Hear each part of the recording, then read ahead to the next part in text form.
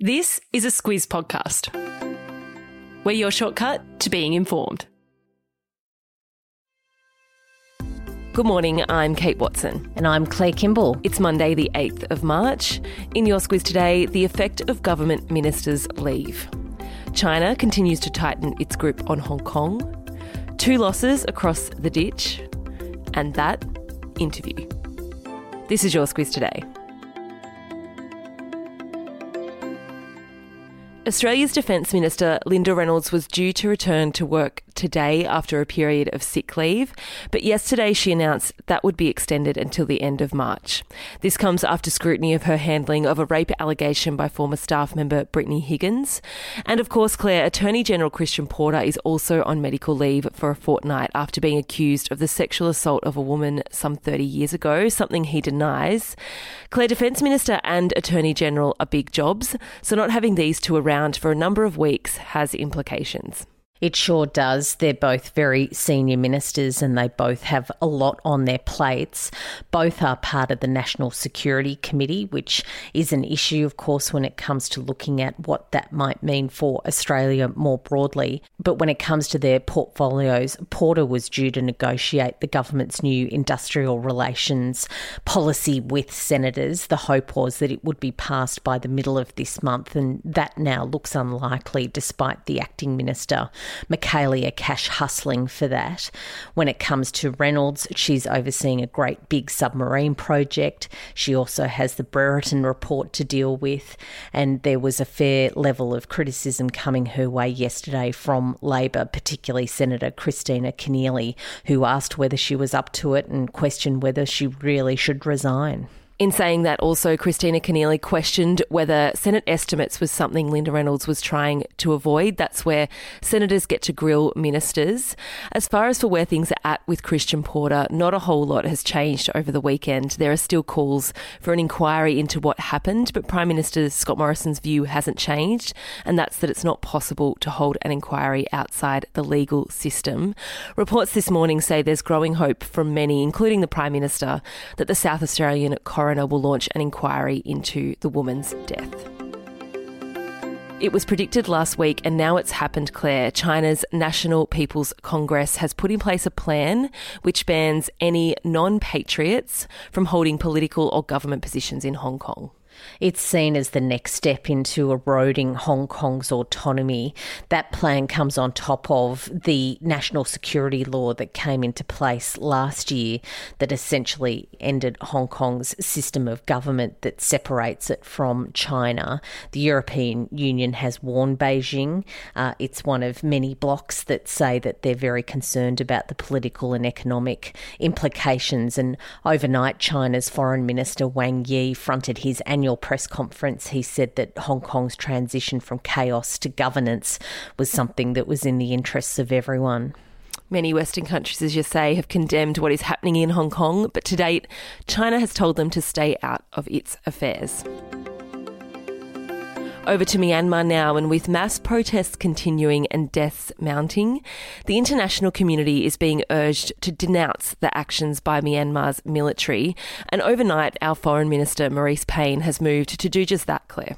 Yeah, Australian aid will no longer be directed to any of Myanmar's government bodies. They're, of course, now under the control of the Myanmar military. The aid will be redirected through other organisations and put towards supporting persecuted groups, including the Rohingya Muslims. Our government has had a formal relationship with Myanmar's military for some time.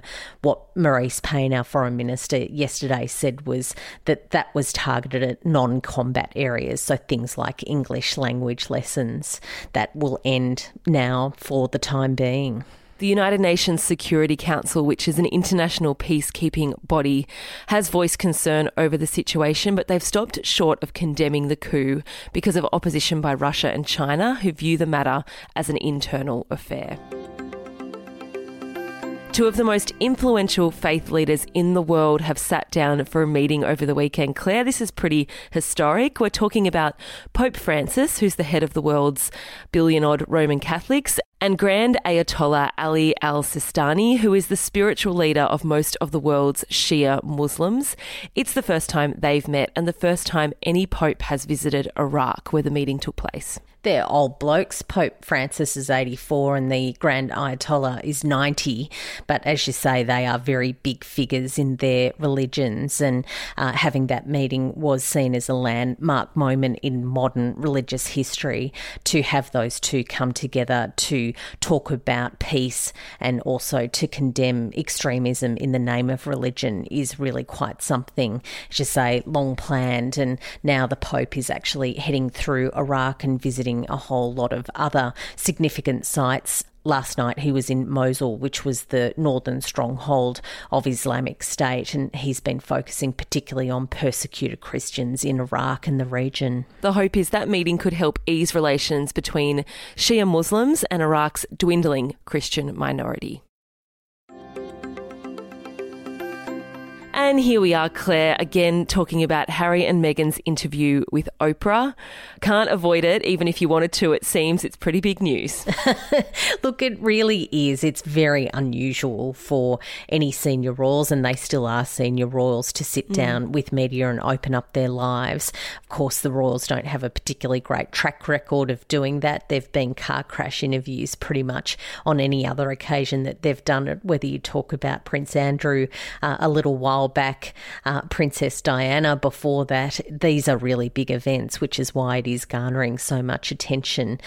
We'll have to wait and see exactly what Harry and Meghan's truth is as Oprah focuses on what life in the palace was like and why they fled. 7:30 p.m. tonight, Channel 10. Get the popcorn out. Here we go.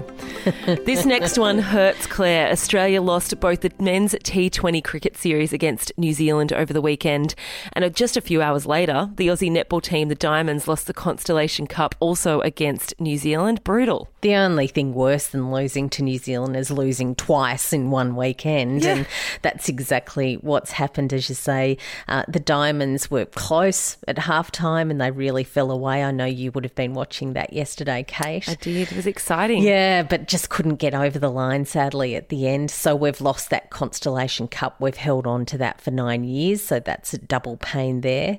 And when it comes to the T20 men's cricket, we had levelled the series but lost the decider yesterday by 7 wickets. I think that's all we need to say about that one. Yeah, move on. There's a mice plague in the central west of New South Wales. How about this? Oh, so disgusting. I don't know whether you've actually been in a mouse plague, Kate, but they're really, really gross. I've only had mild ones when I was growing up and I still remember them vividly, the sound of mice scattering around the house and getting trapped. But I don't think it's any easier these days, and particularly in New South Wales central west, absolute hordes of them. They're doing farmers out of crops. There's going to be significant economic loss out there, but it's just a depressing thing for farmers and for anyone living around there to be trapping thousands of them and disposing of them every day. This sentence was enough for me. Mice start breeding at 6 weeks of age and can have a litter every 21 days after that, meaning a pair of mice can give rise to 500 offspring in a season. 500? Like, ugh. Squiz the day, Claire. The 8th of March is a pretty big one, actually. It's International Women's Day, for one thing. It's the anniversary of the founding of the New York Stock Exchange. That was back in 1817. It's the 7th anniversary of the disappearance of Flight MH370. That was in 2014. It's also the day of Oprah's interview with Meghan and Harry, of course, as we mentioned. Most of all, though, Claire, it's the Squizz's 4th birthday. It's our 4th birthday. Who would have thought, Kate, that when we started back in 2017, 4 years later, we'd still be here? I don't think I did, but we're having a lot of fun and we're going really well. And mostly it's just a big thank you to Squizzes for getting us to here. It's very self-indulgent, but we're really stoked to be celebrating our 4th birthday today. Any other Squiz the Days from you outside of that? Well, being a government traditionalist, it's Commonwealth Day, which used to be a big thing, but it's a bit of a relic of the past, but a time to remember the part of the Commonwealth that we are. Oh, there you go. That's appropriate on the day we're going to listen to Meghan and Harry talk about how they don't want to be part of the royal family. Indeed. It's also a public holiday for so many people listening, so enjoy that. We'll be back, as always, tomorrow.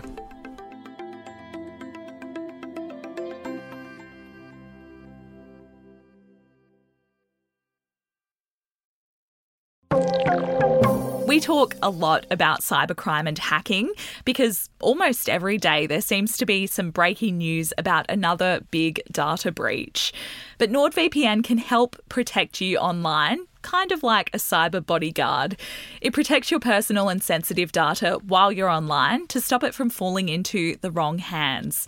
That way, you don't have to worry about keeping your identity and private data safe every time you log on. And even if you make a mistake and click on a dodgy link or open a suspicious email, NordVPN's threat protection will kick in and delete it before it makes a mess of your computer. To find out more and get a great discount, visit nordvpn.com/squiz today.